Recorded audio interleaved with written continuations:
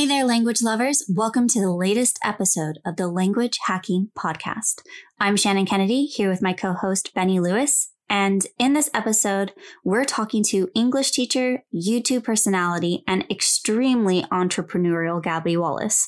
In our chat with Gabby, we go over what inspired Gabby to begin teaching English, how being a language learner makes you a better language teacher, ways renovating houses and real estate connect to language learning, how to balance really diverse projects, living in a favela in Brazil, how to choose topics for online content as a language teacher, and corporate language training. If you enjoy this episode of the podcast, you can listen to the longer extended version of this episode over on Patreon.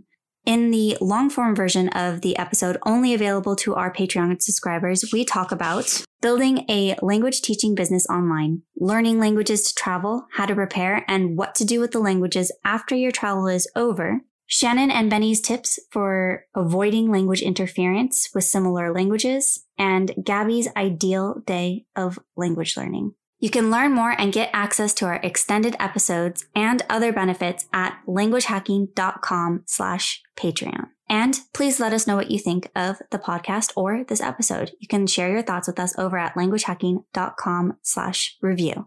Now let's get into our chat with Abby. The links and resources mentioned in this episode can be found at languagehacking.com/115. Welcome to the Language Hacking Podcast from Fluent in 3 Months.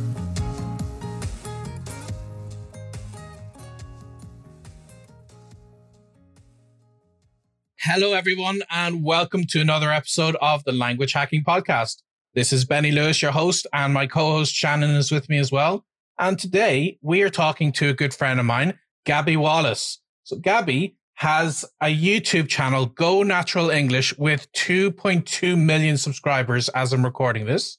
And she has an amazing empire built in that. But at the same time, similar to myself, she's pretty well traveled and she's lived in other countries. So she's got a very interesting story that I really wanted to share with you guys.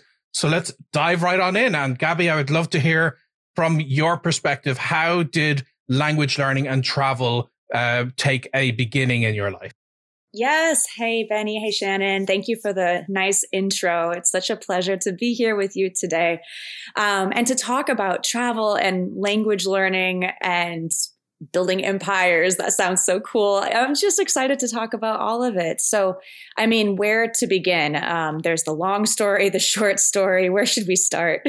Give us the long story. I'd like to go into depth. Yeah, sure. So, well, I remember back when I was in college and, when they ask you to choose a major and you feel like, wow, this is a big decision. What a commitment. This kind of decides the rest of my life. And I was thinking, what do I want to do in my life? What kind of career do I want? And I wasn't really sure. I just knew I wanted to travel the world. I wanted to learn languages, ideally get paid for something related to traveling the world and learning languages. But I wasn't sure what that would be. So at first I thought, well, maybe something like working at the United Nations or something international, like in an international company.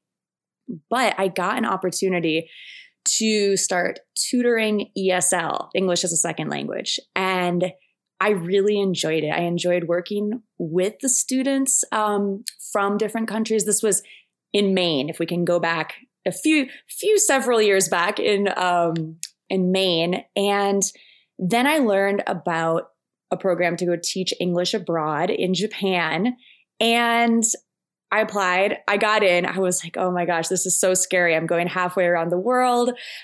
I don't know what I'm getting myself into, but let's do it. Sounds like an adventure. And from there, I embarked in a career of teaching English abroad, traveling, trying desperately to learn Japanese, and just having this adventure that, now it's been about, gosh, how many years since then? Like several years, 15 years since that moment when I went to Japan and started on this English teaching adventure of traveling and building my online business and the YouTube channel and all the things. And so I really feel like, long story short, I have been able to achieve that crazy idea of I want to travel and learn languages and get paid to do it. So that's an amazing feeling looking back and being like, wow, I got to do this thing that I didn't even think was possible. And certainly have a rewarding career along the way and a rewarding business as I left the classroom and started my own YouTube channel and online English teaching business. So it's just been amazing being able to learn languages along the way. Obviously, I've been teaching English as a second language, which is my native language, but my passion is language learning, like language hacking. And I've always looked up to you, Benny, and Fluent in 3 months. And, I often read your blog back in the day when I was traveling in Brazil and like looking for how to get people to talk with me in Portuguese, or when I was traveling in Mexico or just anywhere, and how to pick up phrases in Vietnamese, or like just how to make the most of traveling and learning other languages. And, yeah, I mean, it's been a wild adventure. I think I did make it to about 38 countries, and now I'm back in the US. So not that it's over, but I'm taking a little pause and regrouping, as many of us have done the last couple of years. So let me pause there, because I feel like I'm rambling on, and I'm just excited to talk about all these things. I don't know, like, oh, should we go into language hacking? Should we go into traveling? Should we go into YouTubing? Whatever would be interesting and helpful for everybody who's out there listening. Well, I'll jump in here, and I'm going to ask you to continue on the thread of language teaching. So I know a lot of people have a passion for teaching as well as learning, and they have opportunities like you did to go abroad and teach as a part of an organization, but not everyone knows what to do at that point to kind of make it their own. So can you talk a little bit of the transition from teaching as a part of an organization in Japan to creating your own online business? Oh, great question. So I think it is such an amazing opportunity when you're already teaching, whether it's English or another language, for an organization or a school, and you're coming up with these lesson plans, you're making engaging activities, it's on your mind every day because this is what you're doing. And what I did was, little by little, each day I would force myself to take a little extra step and think about what I was teaching that day, or maybe what questions my students were asking me. And especially the ones that they would ask me over and over and over and over again. I was like, wait, maybe I should create some content about this. And I personally really like video. So I started creating videos, just like short, awful, 5-10 minute videos using this flip camera thing that I don't even think exists anymore, the Zoom i8. Anyway, and I would make answers to my students' questions and then post them on YouTube. And it started out very organically because I wasn't trying to rebuild, the wheel or do something totally different than what I was already doing. I was taking what I was doing, what was already fresh on my mind, and I was feeling inspired about it, maybe to help my students more and give them more resources. And then I would just post it on YouTube, not really think anything of it like, oh, I hope this goes viral. No, I didn't really put like huge expectations on it. I had no idea how to build a business from it. No clue. I just thought, hey, if I'm making this thing that could be helpful to other people and they can watch it anytime, like while I'm sleeping or out, enjoying myself in Tokyo or whatever, that could be a good thing. And we'll see what happens. So, like 11 years later, because it's been 11 years since I started the YouTube channel, 2.2 million subscribers. It's become a thing. Do you think that your experience learning languages has helped you be a better language teacher? Yeah. Oh, yeah. Because you have that empathy. You know what it's like to feel totally embarrassed and like nervous and to make mistakes. And so I try to make my students feel comfortable with that. Like I always tell them, hey, let's make more mistakes. It's a great day to make mistakes. Let's make some more. And, not to like make the same mistakes over and over, but like to try new things. And yeah, when you try new things, you're going to make mistakes. And I mean, obviously, when you're learning other languages, like as an English speaker, where the difficulties are in that other language.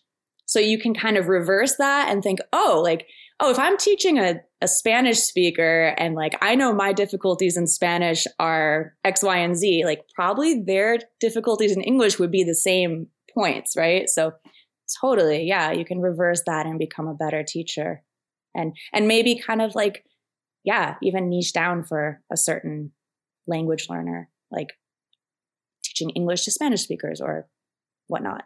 So how has your personal language learning philosophy developed over the years, and how have you changed that with your travels from that Japanese experience to then living in Brazil and speaking Portuguese? Do you have a method or particular resources you like to use? Definitely. I've always been super practical. I was so passionate about becoming a teacher because I hated how language was taught in school. And, I remember wanting to become fluent in Spanish, and I took Spanish class in college. And we did a lot of academic Spanish, which is cool and interesting, but it was like analyzing poetry from the 18th century. And I was like, I just want to talk to people. This is not helpful. And so my philosophy about learning language is you have to identify what it is you want to do first and work backwards from there. So what is your goal? I mean, is your goal to analyze 17th century poetry? Cool. That's awesome.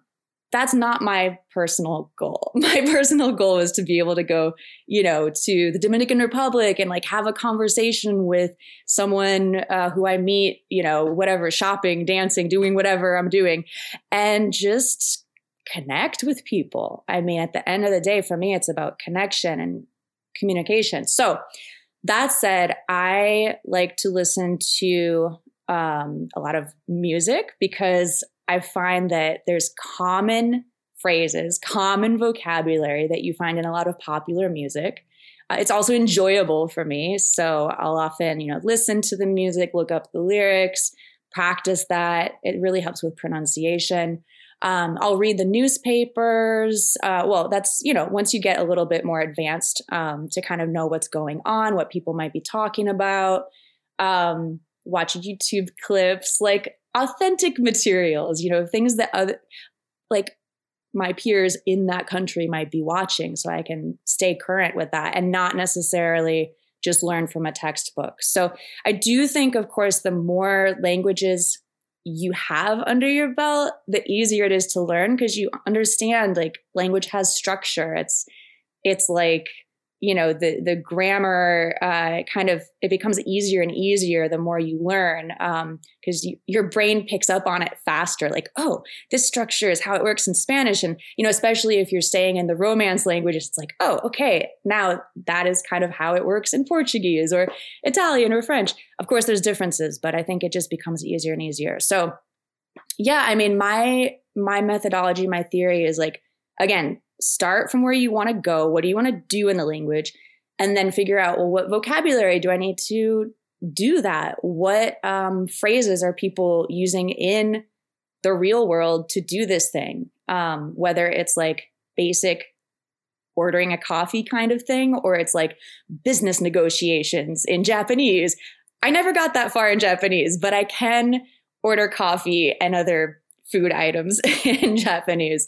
And that's the interesting thing too, is I think it depends on, just what you want to do. Like in Japan, I mean, I wasn't ever in business situations where I needed fluent Japanese, but I was teaching English, and after work, I would go out to eat. I would go out with my friends, and I needed to know how to order or ask for directions or simple things like that. So really just working backwards from your goal. I think too many people start on page 1 of their textbook, and it's like you let the book guide you. But I think it has to be the other way around. Like you have to guide yourself and then pick out those chapters in a textbook. Textbooks aren't all bad. You know, I joke, I say like, throw away your textbook. I mean, they're not all bad, but pick and choose. Don't just follow what your textbook says. Don't just follow what like a random teacher is telling you to learn. Know what you want to learn and then, you know, pick the things that are going to be most helpful for you. I think that's how you learn the fastest as well. And, you know, maybe you could work with a tutor to help you to like identify what it is you want to learn, but know what you want. Like, don't just follow your teacher or textbook blindly from page 1. So you're really active with a lot of incredibly diverse projects in your life, things like renovating homes, traveling, learning languages, teaching languages. So my first question for you is, how do you balance it all? And then the second is there anything that you've learned in doing those other things that you've been able to apply to your language learning? Whoa, that's a really good question. I wasn't sure we were going to talk about all the things like renovating houses because it has nothing to do, well, I shouldn't say it has nothing to do with language learning.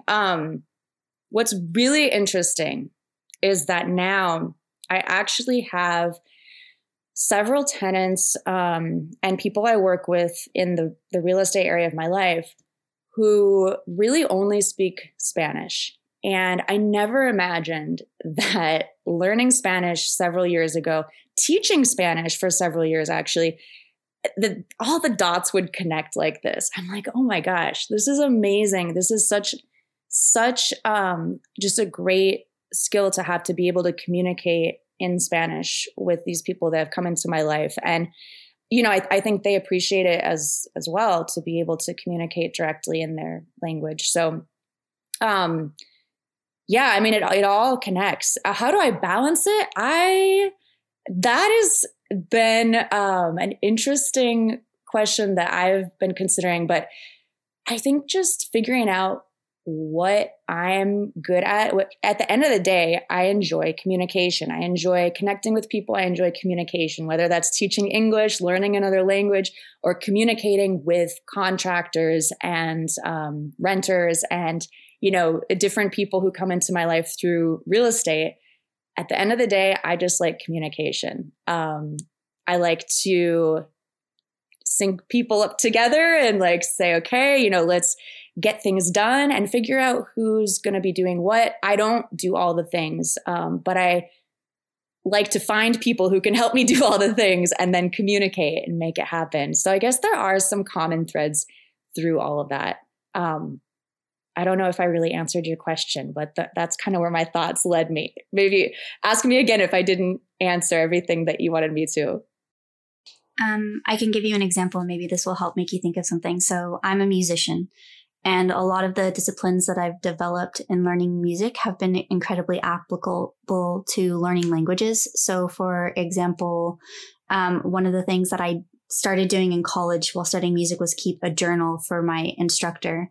And as a part of that journal, I would write what I worked on, how much time I spent on it, and then things I noticed in my playing that I needed to address in future practice sessions. So like questions I had about like, how do I do this thing? Or I'm not doing this very well. I need to work on it. And it creates this little checklist of things that I can always sit down, return to, and study at a later point. So I've started to apply this to language learning as well. When I have a study session, any of those questions that may send me down like the YouTube rabbit hole or distract me from what I sat down to do in that study session, I write them at the bottom of my notes. And so then the next time when I'm like, oh, I don't know what to work on, I can go look at that list and just cross one of those things off. So it's a practice that I've taken from music and applied to language learning. Yes, I love that. I am all about journaling and writing things down from the to-do list, like, okay, this is what I need to do, to then, okay, what am I doing? Like in the moment, I'll write down what it is that I am doing to keep a record of it. And this is with language learning. This is with my online business. This is with renovations. And then I will look back and review and reflect on what I have done. So your example definitely was a good one. It made me think of that. I carry a paper notebook with me still because I like to, you know, just have it in my purse. It's easy to jot down what I need to do what I am doing and then reflect on what I have done. And I think that's so important for language learning too, to really reflect. And I guess you'd call it review, but I think it's a little different. Reflecting is a little different than review. I think of review as like pulling out the flashcards and reviewing what vocabulary words you've memorized or you know how to use. But reflecting is more like asking yourself, what can I do today that I couldn't do a week ago or a month ago? Or like, am I on track towards that goal, my initial desire of what I said I want to be able to do in the language? Or am I getting off track? Did I just spend like, a month on something that's really not applicable to what I said I wanted to do initially? And that's okay. Like going off on tangents, learning different skills, that's awesome. But I find myself doing that a lot. And then I love to sit down and reflect on like, am I really going where I said I wanted to go? And kind of reining myself back in and getting back on topic to work towards my goal, whatever that may be. Maybe it's like fluency in Japanese, or maybe it's like renovating a house, whatever it is. Like you have that to-do list and then you want to get it done. Don't get too off track, right? It's so easy to get off track. There's so many wonderful things, especially with the internet. You can like research for days. And yeah, so I think that's a good process to have though, like what you mentioned, and then like the journaling process. Hey there, language lover. If you enjoy this podcast, then you will definitely enjoy our Patreon. You can learn more at patreon.com/languagehacking.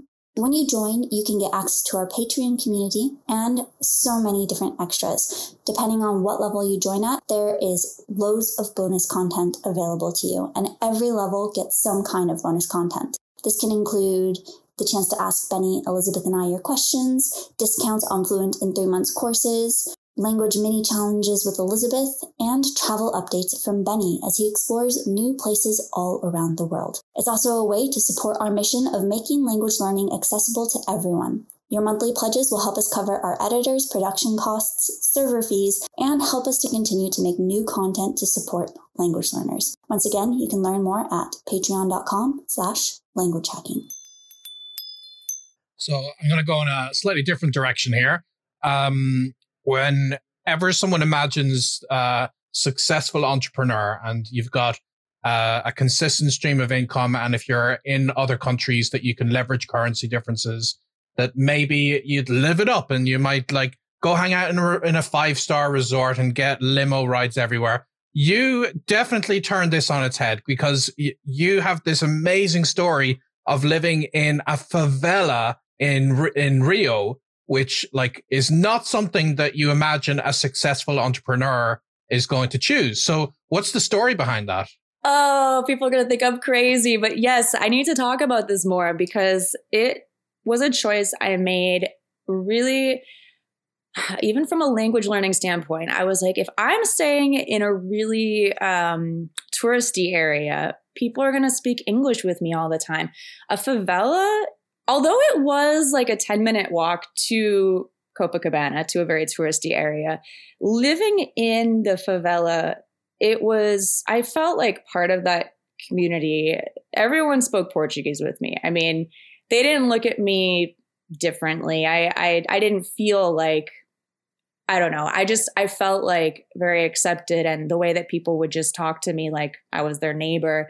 I'm so glad that I did it. I wouldn't necessarily recommend it for everyone. It was a bit of a risky, favelas are maybe not the safest place to stay, but I personally did not have any problems. Quite the opposite. I had a wonderful experience. And I lived just above Copacabana Beach, so my views were amazing. I could walk down to the beach.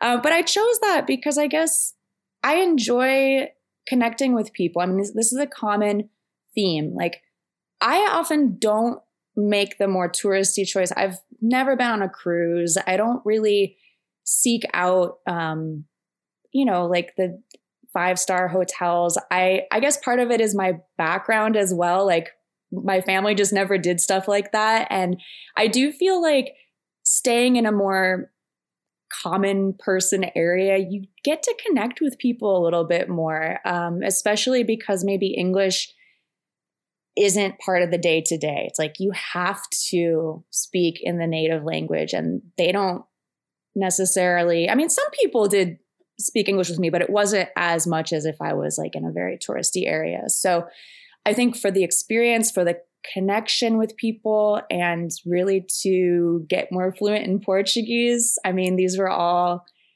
reasons why I chose that. And yeah, it was a very interesting experience. And I was running my business from the favela. You know, there was internet. I had my little apartment. And actually, that was one of my better years in business, because I think it could have just been luck, but I think because I was just like so happy, and I was getting things done somehow. Like, even though I was so close to the beach, I don't know, maybe it was a little bit of luck, but yeah, it was working just fine, like running my business from there, and with anywhere with internet. But yeah, that was definitely a good year. Back to your YouTube channel, in terms of the kind of content that you make, like, where do you come up with the ideas? Like you said, initially people could just DM you, and maybe you were starting to see trends with specific questions. But since, it's all up to you just to decide what is your next video going to be, where do these ideas come from? And how did you settle on sticking to intermediate English instead of going for beginners or other levels? Oh, good question. So my topics come from a trifecta of inspiration. So first, yeah, those questions that I would always get, first in the classroom from my students, and now more online. You know, what are people asking me in the comments? What do I think people need to learn about English? What do I notice when I hear English learners speaking? Like, what mistakes are they making? What do I notice maybe they're not understanding as much? What do I think they need to know? Because sometimes when you're learning a language, you don't know what to ask, right? You don't even know what you don't know. So as the teacher, I can help identify what students don't know that they don't know. And I can be like, here, this is what you don't know that you don't know. And now you know.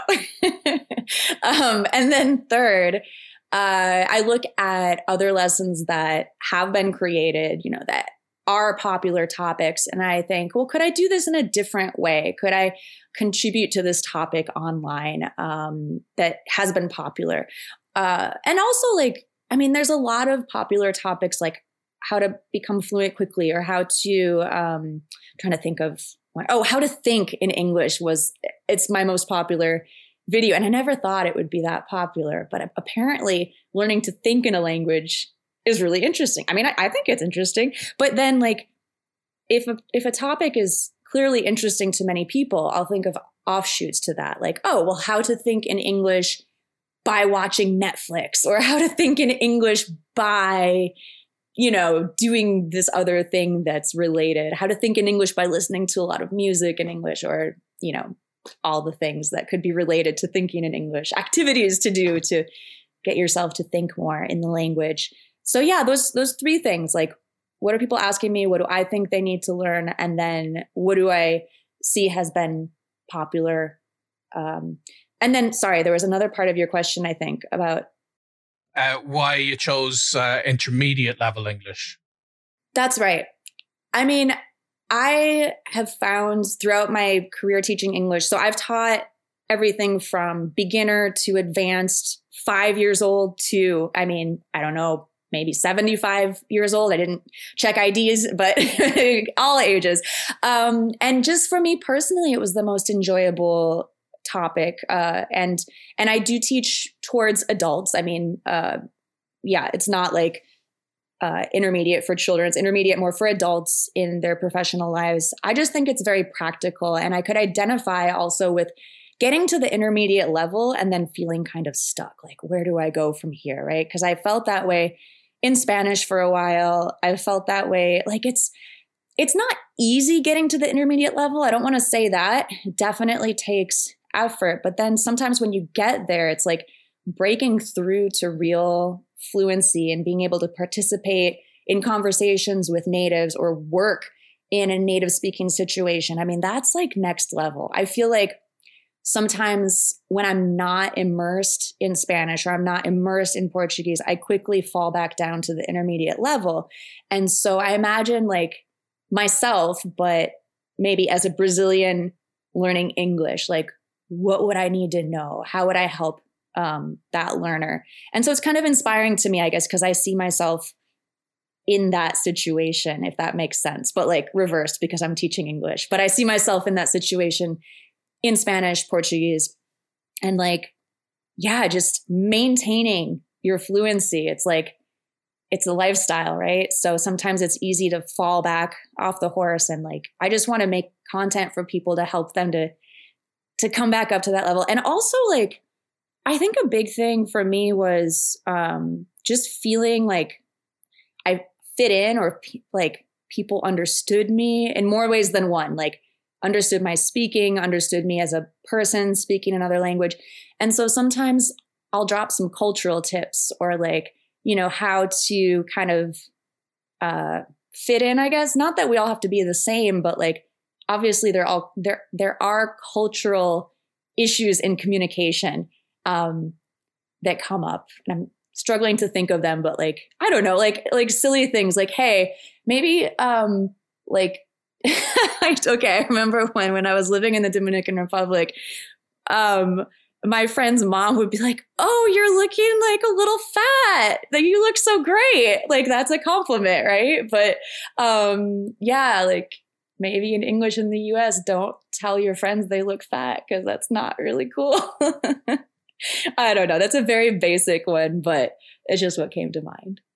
So in addition to teaching intermediate learners, you've also done some corporate language training. What does that look like? Yeah, I have done corporate language training in a pharmaceutical company. And then a lot of my learners that come to work with me directly are professionals and working for various corporations around the world. So, I mean, it's more like presenting, negotiation, how to talk to your coworkers, like, but it's similar to other language learning. It's just identifying the goal. Like, what do you want to do with the language? And let's work back from there. Like, what phrases do we need to know? And yeah. And in terms of how you see your entrepreneurial journey going in the future, like obviously you are focusing a lot on like things like renovation and the house market, but like how do you see your YouTube channel and your travels developing over this next decade?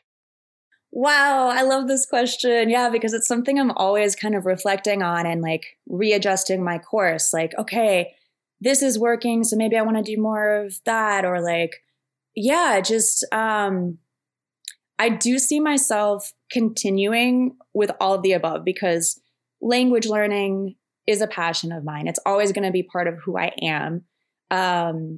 I would say, yeah, also with renovations and real estate. I mean, I enjoy that very much. It's exciting for me doing things that other people would probably not want to do, you know, like it's exciting to me to paint and I don't know, like make a plan to make a nice place to live for someone.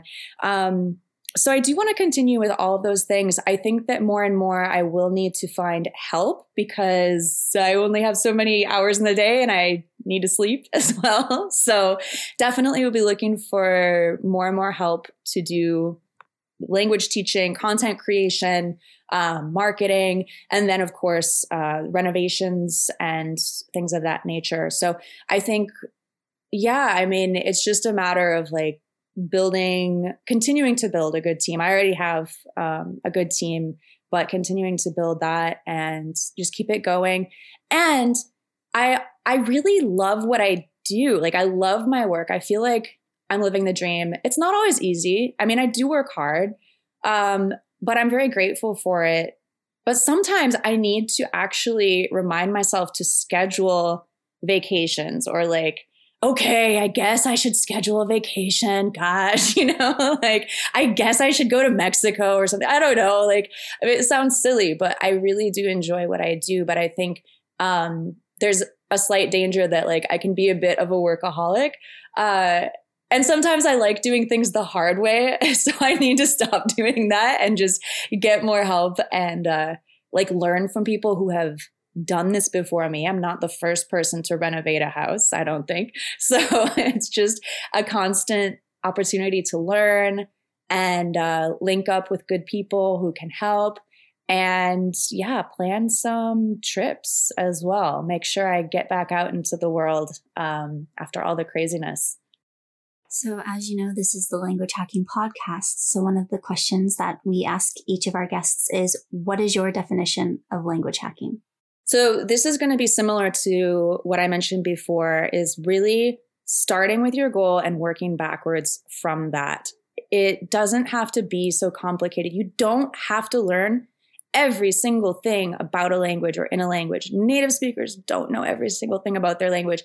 So I think people get overwhelmed thinking like, I have to know all of the grammar tenses and I need to learn all the details and all the vocabulary. That's not really helpful. I mean, it's awesome. But what I think is helpful, what I think is the best way to hack a language is think about what you want to do, and not like your whole life, what you want to do in the language, but like a month from now.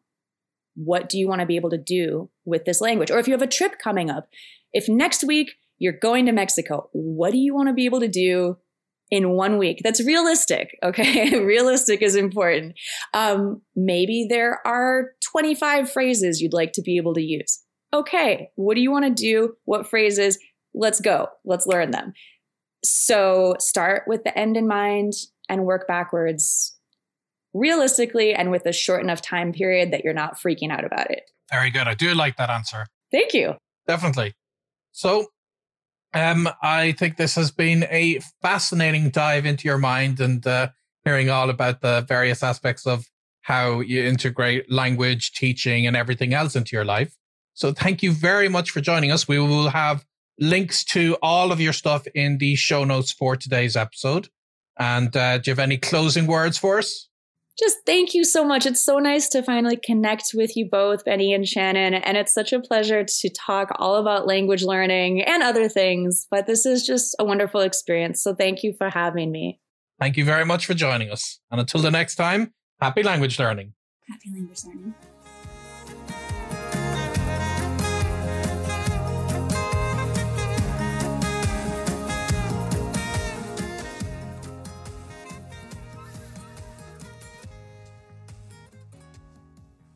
At the end of each episode, Benny and I like to share something that we took away from our conversation with our guest. And this is something that we each think could benefit our own language learning and something that you can try out over the next week to see how it works for you.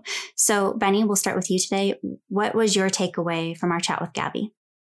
I like her learning philosophy to distinguish what you would do from traditional courses. And that's to identify what you want to do specifically in the language and to work backwards from that. So too many of us kind of take the default path. And like she said, we start with page 1 of a book.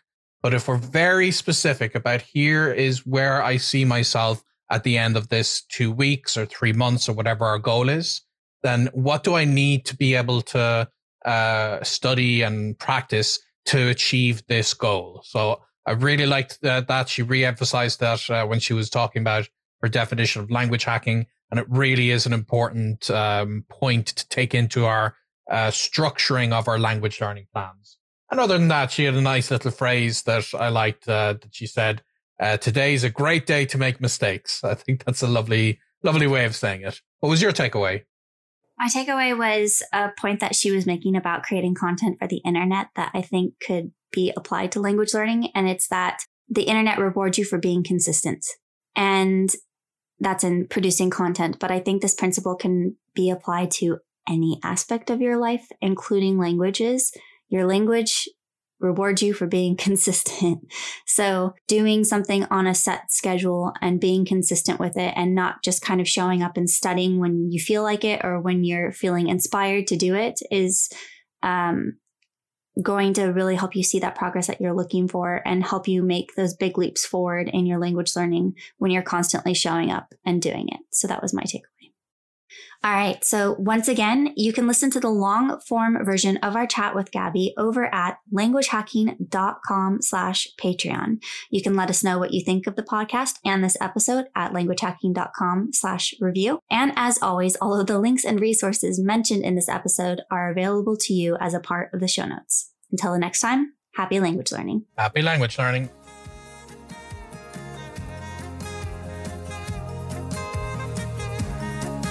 We hope you enjoyed this episode of the Language Hacking Podcast. Subscribe on Apple Podcasts, Stitcher, Spotify, or wherever you get your podcasts. If you found this episode valuable and want to help us out, please leave us a review at languagehacking.com/review. The Language Hacking Podcast is presented by Benny Lewis, Shannon Kennedy, and Elizabeth Bruckner, and produced by Alice Semino, with special thanks to the Fluent in 3 Months team. The theme music was written and performed by Shannon Kennedy. Find the show notes at languagehacking.com/podcast. Thanks for listening and happy language learning.